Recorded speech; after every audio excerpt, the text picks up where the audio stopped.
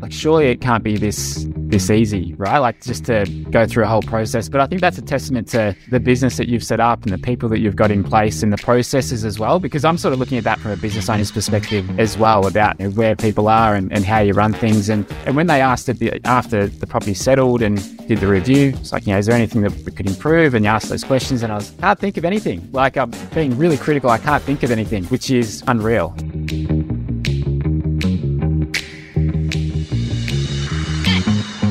Hello and welcome. You're listening to Dashlot Insider, where we help you become a better property investor so that you can create a life of freedom, choice, and abundance. And today we talk to someone who is doing just that. His name is Brenton Ford. He is an athlete, a swim coach, a business owner, and now a property investor. We talk about his background. Funnily enough, we actually grew up in the same area, which we didn't know until we were about to start recording the podcast. We talk about his background, how he got into investing, how for the longest time he thought property investing wouldn't work for him, how that has changed, how his view on debt has evolved over time as well, and so much more.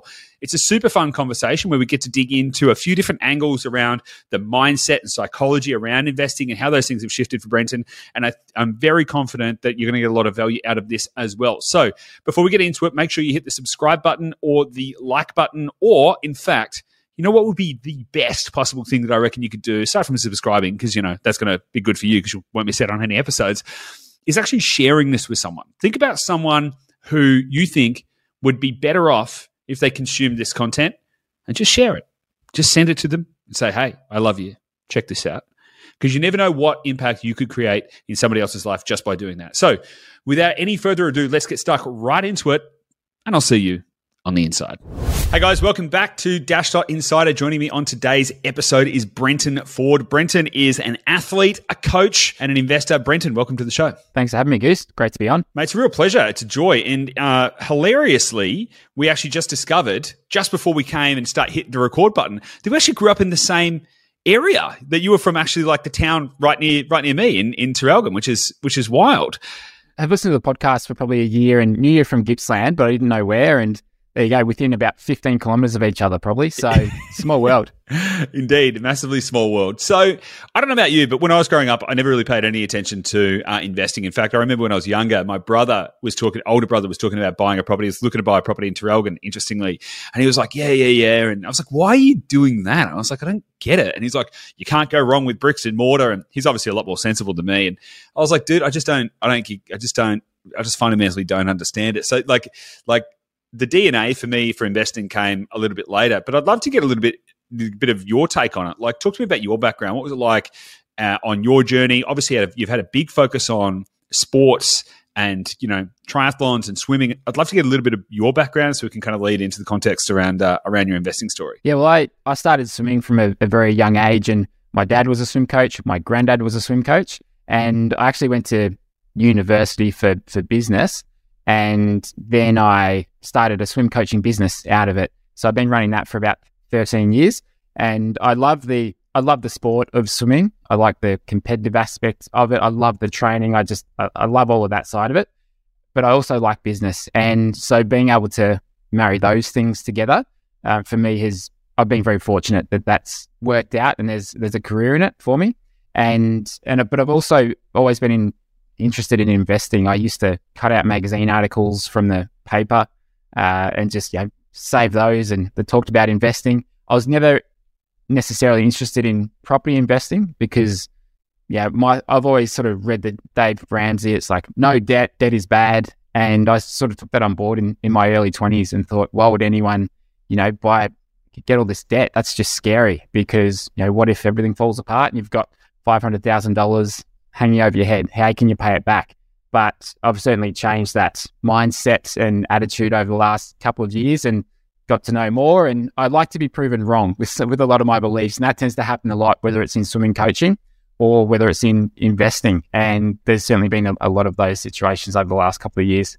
Nice. That's awesome. There's a lot to unpack there that I want to kind of dig in a few angles on that. I want to start with the swimming and business relationship, because you've competed at a pretty high level in your swimming at triathlon as well, as I understand. You've been competing and performing at a pretty high level, and you've been coaching other people for 16 years or whatever now. So there's got to be a lot of psychology that you've developed through that process around resilience, personal performance, all these kind of things that has that played into your business career as well? Talk to me about the relationship between those two characteristics, because I tend to see there's a really good correlation between athletes and business people because they've got this kind of like mindset around that. So can you talk to me about that a little bit?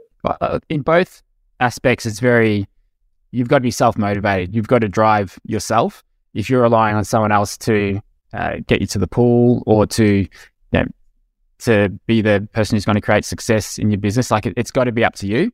I think that's important. And then the consistency of things. Like I remember when I first started my business that I started out of university and there's a couple of people in the class who said like you're doing that. They sort of laughed it off. And I stuck with it long enough to actually have it become successful. And then, same with swimming. It often takes a while for things to click. So I think just having that habit of doing things day in, day out is not necessarily going to be the exciting things that are going to get you the results. It's just doing the basics and doing the fundamentals. So I've always kept that on board of just stick with it, play it out. It'll eventually happen. But it's not always going to be sexy or exciting. Just stick to the fundamentals. So how do you continue to like with that knowledge, right? It's not always going to be fun. It's not always going to be exciting. Sometimes it's putting one foot in front of the other. How do you maintain, I'm going to say motivation, but it's the wrong word. What's the pull for you so that when, like, it's easy to do things when it feels good. It's easy to do things when you feel motivated, when you're winning, but it's when you're not. It's when you are putting one foot in front of the other, when you are the only engine that is driving your vehicle forward, whether it be business, whether it be sport, whether it be investing. What do you do, or what is your reason that pulls you forward even when you don't want to? Well, that's a good question, Goose. For me, I love the feeling after swimming. So I've done swimming so long, and I hear this from the people that I coach as well.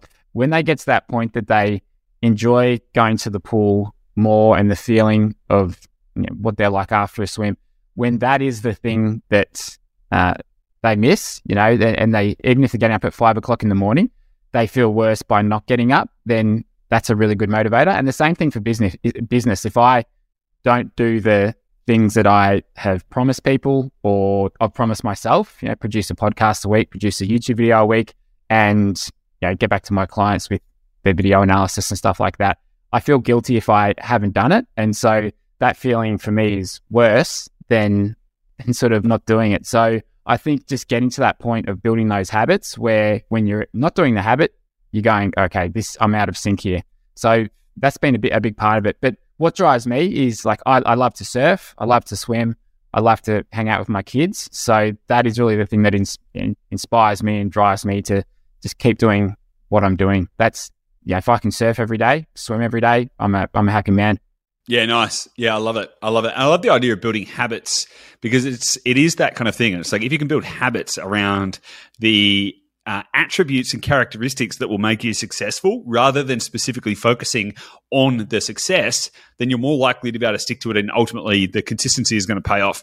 I mean, I do the same thing, and it's like you can develop a habit around anything. Like effectively you could develop a habit that you get up and, dance the cha-cha as soon as you get out of bed. As long as you did that every day for long enough, you would effectively get to a point where getting out of bed and not doing the cha-cha would be like, something's a little bit wrong. Kind of like manufacturing a little bit of OCD in a kind of a sense. So you feel uncomfortable and incomplete if you haven't done the thing. And I do the same thing I'm not even going to vaguely try and imply that I'm an athlete in this way that you are, but I like to get a certain amount of, I like to exercise.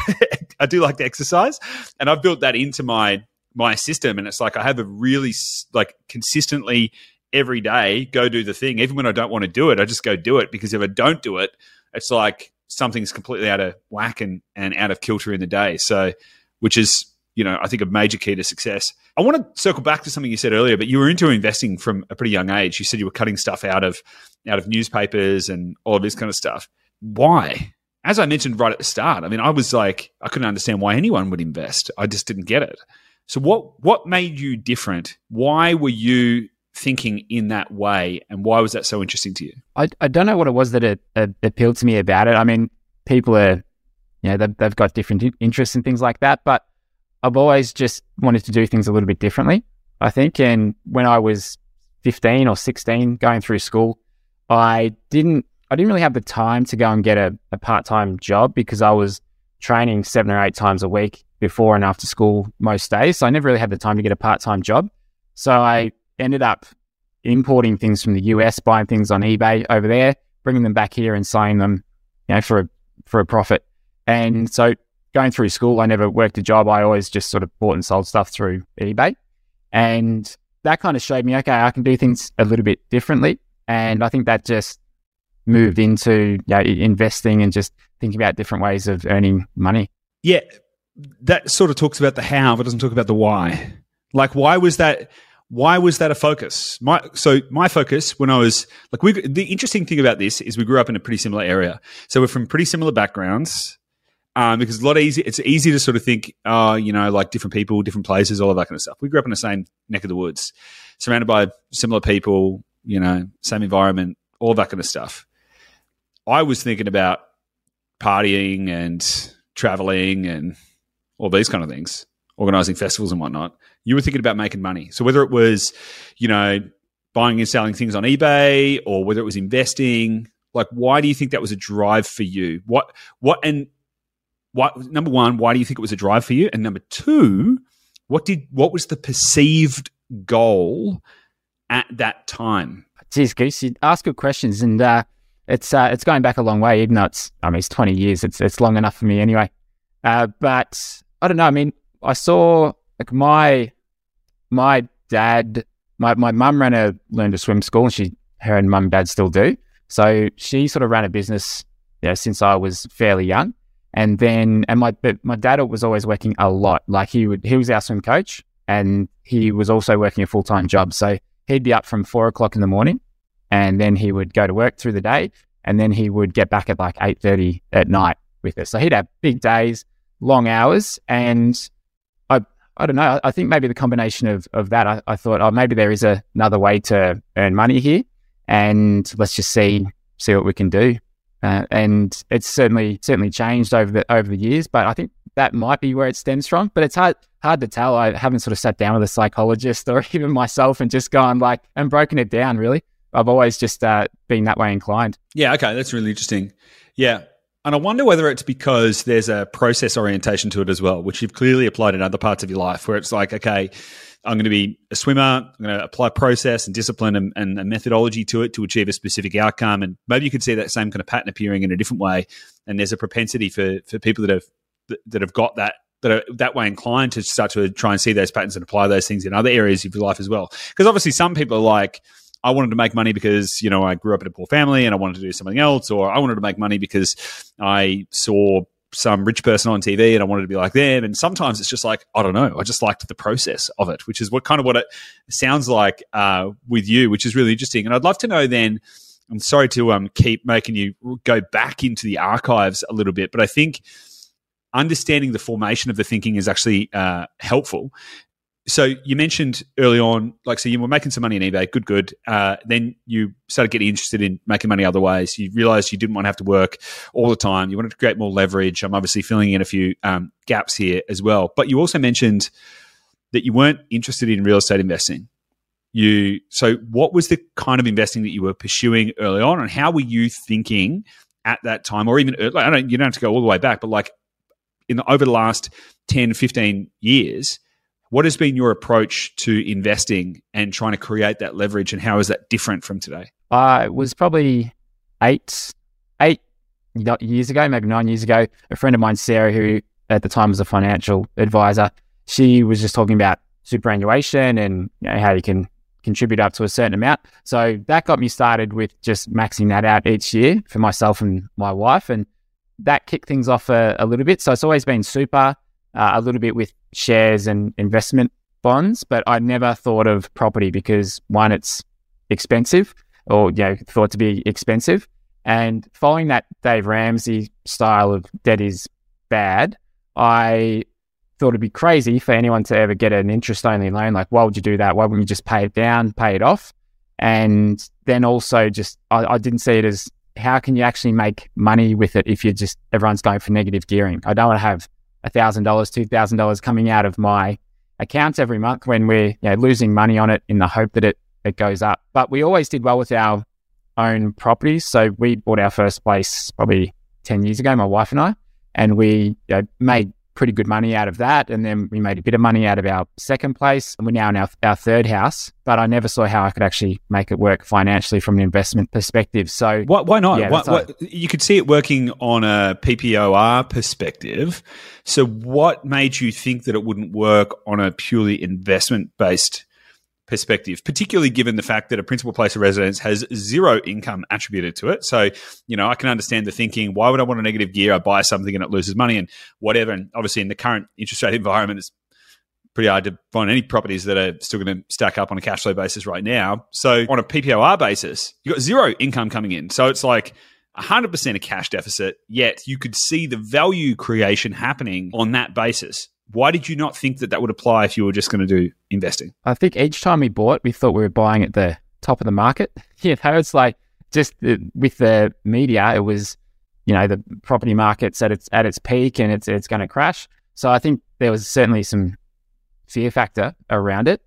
And yeah, I didn't know the first thing, and I wasn't really interested in like learning that either. So I think when Dashdot came along for me, it was like, all right, I've got friends who have used them for many years. They've had good success with it. They're heavily data driven. And I listened to the podcast for quite a while as well. And I thought, yeah, okay, they know what they're doing. And for me, that gives me a lot of trust that they've done the due diligence and they're experts in it. And something that's really changed my life over the last couple of years is paying people for their experience, whether that's in business coaches, whether it's in taxing and accounting or just education. It's just like pay for the experience, pay for professionals, and it usually works out much more cost effective than trying to scrimp and save by. So that belief, I think, took me to getting started with you guys as well. Yeah, that's interesting. I want to talk about a bit of your journey since then. Did we help you buy your first investment property? I just want to make sure that it actually was your first investment property. Yeah, that's right. Yeah. Yeah, okay, cool. So I want to come back to the debt and all of that kind of stuff. But let's quickly talk about the property you bought. I've got some numbers here. Have you got some updated numbers on your property? Do you know how it's been performing? I just saw from the show notes. I saw what the March val was. Yeah. Yeah, it's pretty interesting, right? So you had a concern, right? You had a kind of like lingering concern, I guess, that investing in real estate might not be. So there's an element of trust. You had to kind of lean in and go, okay, I'm going to trust the process. I'm going to pay professionals. I'm going to park my doubts and concerns or whatever and lean in here and see if it works. Is that a fair kind of assessment of a part of the process? And then the property has gone up by 5.74% in 1.6 months, which has given you a 17.8% return on invested capital in less than 2 months. How does that make you feel? And then contextualize that against the lost decade or whatever of not investing in property. I'd love to know how that makes you feel. I try not to think about that, first of all. But yeah, I mean, it's the whole, it was really funny because like the whole process was so smooth and made really easy that when it actually came time to like buying the property and settling and everything, it was kind of like a non-event for my wife and I. Like it was that smooth and kind of easy that we weren't like excited. No, and I don't say that in a bad way, but it's just like, it's just something that we're doing. And which is great. That's what I want. I don't want to be sort of stressing or riding the emotional wave of these things. So the fact that it has gone up and it's so much in such a short space of time is really exciting. And yeah, I look at what my investment bonds have done over the last 2 years, and they've gone that in the negative direction. So to have the property going the other way is really nice. Yeah, that's awesome. It's an interesting thing you just mentioned there as well about how easy it can feel. Now, this might sound a little odd because, Gabby and I started the business, but we hadn't experienced our own service because, we built the business and all of this kind of stuff. And for the first couple of years, you started a business, hard to get finance, all that kind of stuff. So a few years in, we were like, hey, we can get finance again. Awesome. Let's go do this. So wait, hang on a second. We built a whole team and a whole business that does this. Let's go through the process ourselves. And it was mind blowing to me. I was just like, to the degree that I kind of forgot that we were even buying properties. I was like, it's all just sort of happening. And I was like, oh shit, we've got 3 more properties and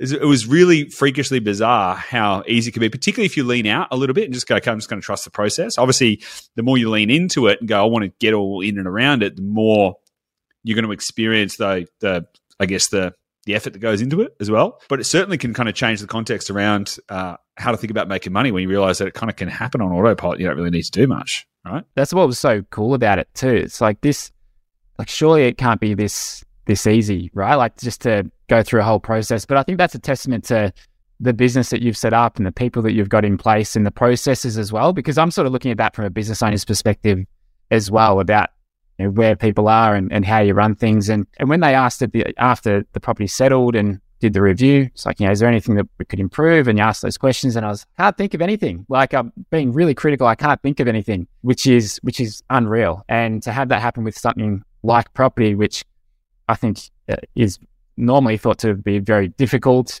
pain in the ass process to have to go through, it was made really, really smooth. So I was stoked at the end of it. Awesome. Love it. I want to talk about because you bought that property in WA, I think, isn't it? It's in, it's in Western Australia, and you're currently in Victoria. Just want to confirm that. How did you get your head around the idea of investing somewhere that you weren't going to go to? Because I'm going to assume, or I'd love to get your perspective, like, was that ever a barrier to you? Like, how to, thinking about this idea of investing in a borderless sense, was that something you had to overcome, kind of limiting belief, emotional overcome kind of basis? How did you do that? And then how do you feel about the context of that now? If you'd asked me 18 months ago, I would have gone like, no way am I doing that. That's crazy. What if something goes wrong? But then listening to the podcast and just hearing why you need to open up your horizons. And for me, that just kind of built the belief that, okay, well, the smart move is to actually go elsewhere outside of your own suburb. Because like my mum and dad, they bought next door. They bought a unit next door as an investment property, had it for a couple of years, I think. I don't think it really made much money. And so, I thought, okay, let's go interstate. And I think it actually helps because it kind of takes your mind off things. If it's next door, if it's down the street, you're always looking over what are they doing? What are the tenants doing? So it actually, for me, it's probably a plus rather than a negative. Yeah, it's really interesting that you mentioned that, because I was actually just reflecting on that specific thing the other day. So we've got a property in Geelong, and anytime we go in that area, we don't go past it. It's like, should we drive past? I'm like, no, like I don't want to, because right now all of the properties there, even though we used to live in that one in Geelong, right? So it's a real thing for us. But if you can think about them contextually as an investment, no different from shares or any other thing, you don't want to be in that kind of position where you're like putting your hands on things and looking at, oh Jesus, the grass been cut enough, and like you can start to then work up all these deeper emotions about it. I'd love to know, you said 18 months ago this would have been a foreign concept to you and you would have been totally against it. So what advice would you give someone today who's maybe where you were 18 months ago and thinking, nah, there's no way that I need to be able to touch it. I need to be able to drive around there. I need to be able to, it's got to be close to me or I'm not going to do it? Because I'll shut up in a second and let you answer the question. But part of the problem that a lot of people face is where they live. It's typically got higher prices and stuff like that. And there's this kind of belief like, I could never invest in property because properties cost $750,000, $1 million or more, and they're all negatively geared and yada, yada, yada. So I'm out. I'm never going to get there. And so if we can help change people's context around how they can, look at location selection, all of that kind of stuff, can actually help people to break through. So what advice would you give someone who's where you were 18 months ago about this idea? Well, when I look at where we live now, it's minimum $1 million for a 4-bedroom place. And the rental yield is like 2.3% or 2.4%. And just like, all right, that's crazy to be able to invest in that. So to anyone who would sort of doubt if that's the right thing to do, to invest outside of where they live, I think for me it was just like I wanted to hear the information that went against my existing beliefs. I sort of sought that out, and your podcast was a big one there. And also I think a combination of obviously the data that you're driven by, but a big factor too is just like with the Australian market, with how much immigration we have, the lack of housing, what it costs to build new houses as well now. All of that really played into my belief that, okay, this is the right decision. And you guys have got a proven track record. And I would never have thought that there are places out there, let's say like our place, by the beach, $500,000 yield of, can't remember what it was, like 5.7%.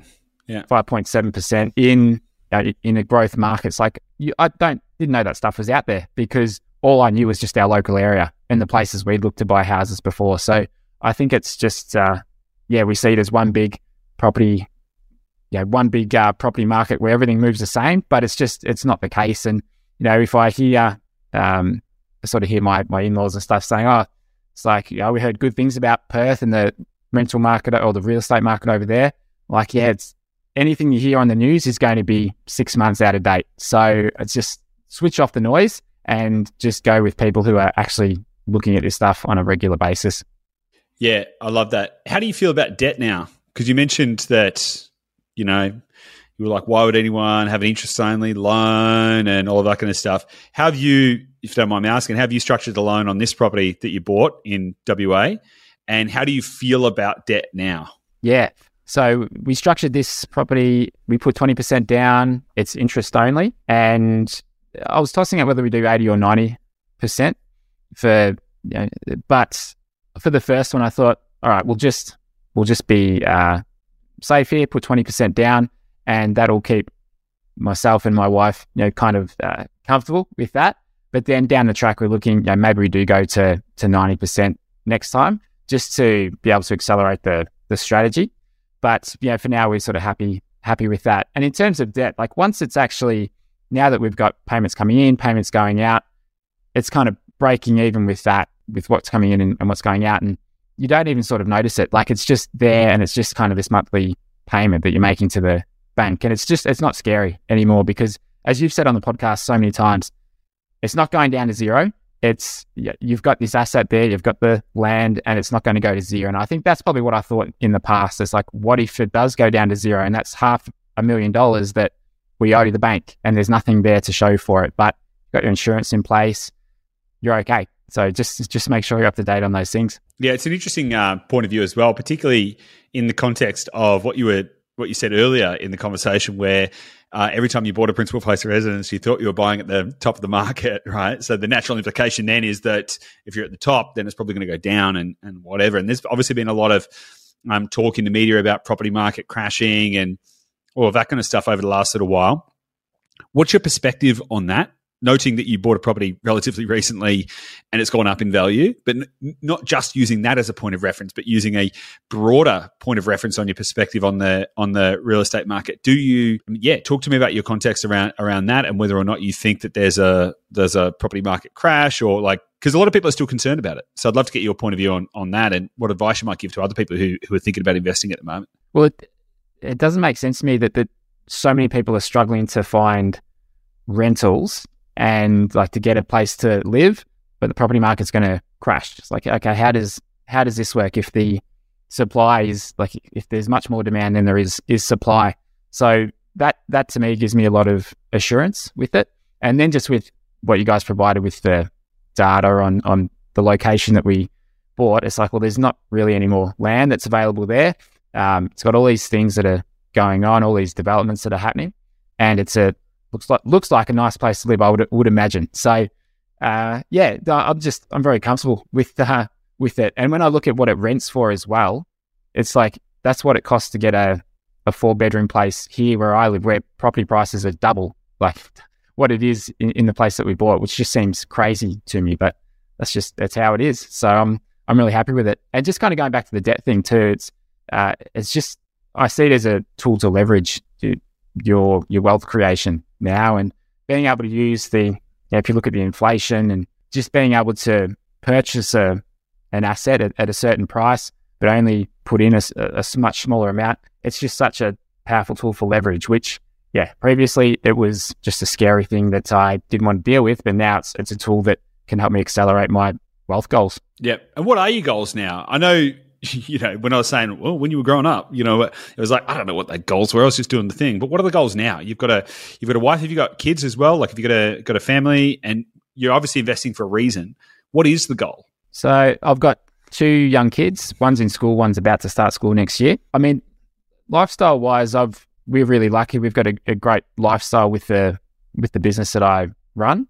But property for me is I don't want to say a backup, but it's just another way of building our our assets so that we've got more freedom down the track. So I just want to put lots of different things in place to be able to have the freedom to do what we want when we want. And for the most part, we've already got that pretty well. But I kind of see it as a bit like a game too. Like I want to get good at this property stuff and develop a good portfolio that I'm proud of, and I can show friends or family, go, look, this is what you can do. And yeah, it's just form of insurance in a way, just to continue to grow wealth and give us more options down the track if we I don't know, want to travel more, or I don't know, just keep doing what we're doing, really. It's interesting you said that you want to be able to show other people what's possible. Is that an important factor in why you're doing it? Like to actually show people that they can actually create something else so they don't have to get stuck in the kind of traditional way of thinking? Is that a part of it for you? I think it's I wouldn't say it's a huge driving factor, but I certainly, like, you know, when I look at friends and family and stuff, it's like a lot of them don't have that much free time. So, you know, if they could find a way to have more freedom, it's like, well, it gives you more time to hang out with your friends or your family and to share that time with them as well. So, and to be able to, and I've sort of had that with my business, like over the last couple of years, it's done well. And I'll often get questions from people about, okay, how are you doing this? And I like to help them. When I was in school, I like to help people with their schoolwork and stuff like that. I've always sort of had that teacher or sort of coaching way of going about things. So yeah, I think this is another way of being able to show people a different way. Yeah, let's tie this back to sports as well, because one of the interesting things that I've noticed about athletes is they tend to be super focused on their pursuit of their craft, right? So whatever that may be. And we sort of see this thing with, like, you know, you see it with AFL stars and NBA stars and whatever, is they focus on the sport, but they don't actually think about things like setting themselves up for the rest of their life. And so what can end up happening is they can end up walking down a path where they suddenly get to a point later on where they're like, oh shit, I've spent all of this time focusing on how do I get good at this, you know, this sport or this pursuit, and none of it thinking about how do I set up contextually for the rest of my life. So what advice would you give to a sports person or a competitive or professional athlete who is in that mind frame to help them start to pull that thread without distracting them from, you know, their pursuit of greatness in their chosen field? That's a big one. And I actually had Kyle Chalmers on our podcast last week, the well-known Aussie swimmer, and we were talking about this on the podcast, where if the only thing that you're doing is swimming and you go home and then you nap during the day, you eat your lunch and you go back to the pool, that is when you get in your own head, and you often compete. You don't compete as well when that's your sole focus. And so if you can have something on the side or something in the background that, whether you're best studying or doing a bit of work or something else, then they actually compete a lot better because they've got something else to just distract them in a way. So I think with something like property, it's like, well, it doesn't give you a whole lot to do, but it kind of gives you something there in the background that you know you can build wealth. It's not going to take a lot of time at all, so it fits in really well with their competing at a professional level. And it's just a good long-term play, especially when most sporting careers are 5-10 years maybe, and it's something that they can grow in the background. So I think for sports people, it's a really good approach for them to do something outside of just sport. Yeah, love it. How are you may not have put any thought into this, but it's a curious question. I don't have any kids and not planning on it anytime soon, right? But what I find interesting is thinking about how parents can teach their kids about investing, because what I've noticed is that, broadly speaking, there's a lot of people that are roughly our age who have gone on this investing journey where maybe their parents weren't investors and all of that kind of stuff. It feels like there's kind of like a new, generation of investors who are working things out. And I'd be interested to know how you might think about teaching some of these concepts around investing to your kids to set them up better, and what impact you think that might have. Yeah, my kids are at the moment 5 and 6, so they're fairly young. Never too young to start, but it's all right. No, I was sort of reading Barefoot Investor when they were like 2 and 3 years old. I'm like, oh, it's probably a little bit early. I'll wait a few more years, and then you blink in it, and they're 5 6 now. So, but I mean, with this property, for example, we just started discussing it with them, like, oh, okay, so see this place on the map? Their mum and dad bought a house there, and people are living there. So we've just sort of talked a little bit about that. And then with their own stuff, we don't exactly do the 3 jars stuff the Barefoot Investor does, but we do talk a bit about, saving it, and then, all right, spend this money on your toys and things like that. But I've just started to talk to them a bit about like what I do with the business and then the property, and because I don't want to force it upon them either. I think one of the really good things that my dad did was he never told me what to do. It was always just he'd talk about things, but he'd never tell me directly what to do. And I think that was a good thing, because I took a lot of the stuff that he used to teach and stuff is on board, because it wasn't being rammed down my throat. So I'm trying to take the same approach, is to not force things with the kids, but just show them what we're doing, and then hopefully they'll take some of that stuff on board when they get older. Awesome. Love it. Final question. What advice would you give to your 20-year-old self? Like, what would you go? Oh, actually, it's going to be my second last question, actually. What advice would you give to your 20-year-old self? And then I've got a second follow-up question to that as well. I was thinking about this earlier. It would probably be to just relax more and go and travel and do the things that afraid will set you back in a way. Because I was just very early on, I was like, all right, I want to be successful. I want to have a good business. I want to do all these things. And so I probably didn't travel as much as I could have. And I was just probably too serious about things early on. But then I also look at that and go, well, things have worked out how I wanted them to work out. So was that a factor? So yeah, I wouldn't change anything for the world, but I think don't be so serious when I'm 20 would probably actually be one. Yeah, interesting. And here's an interesting final question, actually. This is definitely going to be the final one, but it's an interesting, more of a philosophical question, and I'll try and explain the context of it so you understand it. The question is, if you woke up tomorrow and everything you had was gone, right? So nobody knew who you were, you don't have your business, you haven't got your clients, you haven't got any of your reputation, you've got no money, you've got no investments, got no nothing, right? You're just back to square one tomorrow. You're not going back in time to when you were tomorrow. You wake up in that state. Would you, from ground zero, seek to rebuild the same life that you currently have? Or would you seek to use that opportunity to create a completely different life? Which is an interesting question, because on the one hand, you might love your life right now, but would you actually go through the process to arrive at the same point, which is the process you've already been through? Or would you take the opportunity to create a completely different life? And I'd love to know why.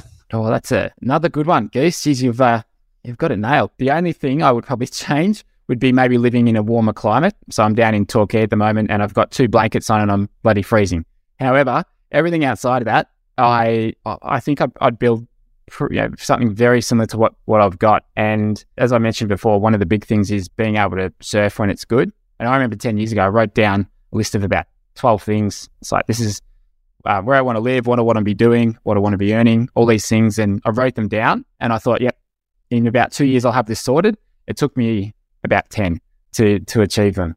But finally got there. And I'm really grateful for my wife, because with a lot of the stuff that we've done, getting married, having kids, all that stuff, I was kind of just like, let's just see what happens. And I was really just kind of cruising through life. And she encouraged me to, so when are you going to propose? Yeah, all right, now let's think about having kids. And I was like, all right, yeah, let's do it. But I'm really glad she did. And so now, it's great. It's amazing having kids and being married to my wife, and love where we live and everything that's going on. So I wouldn't change things for the world.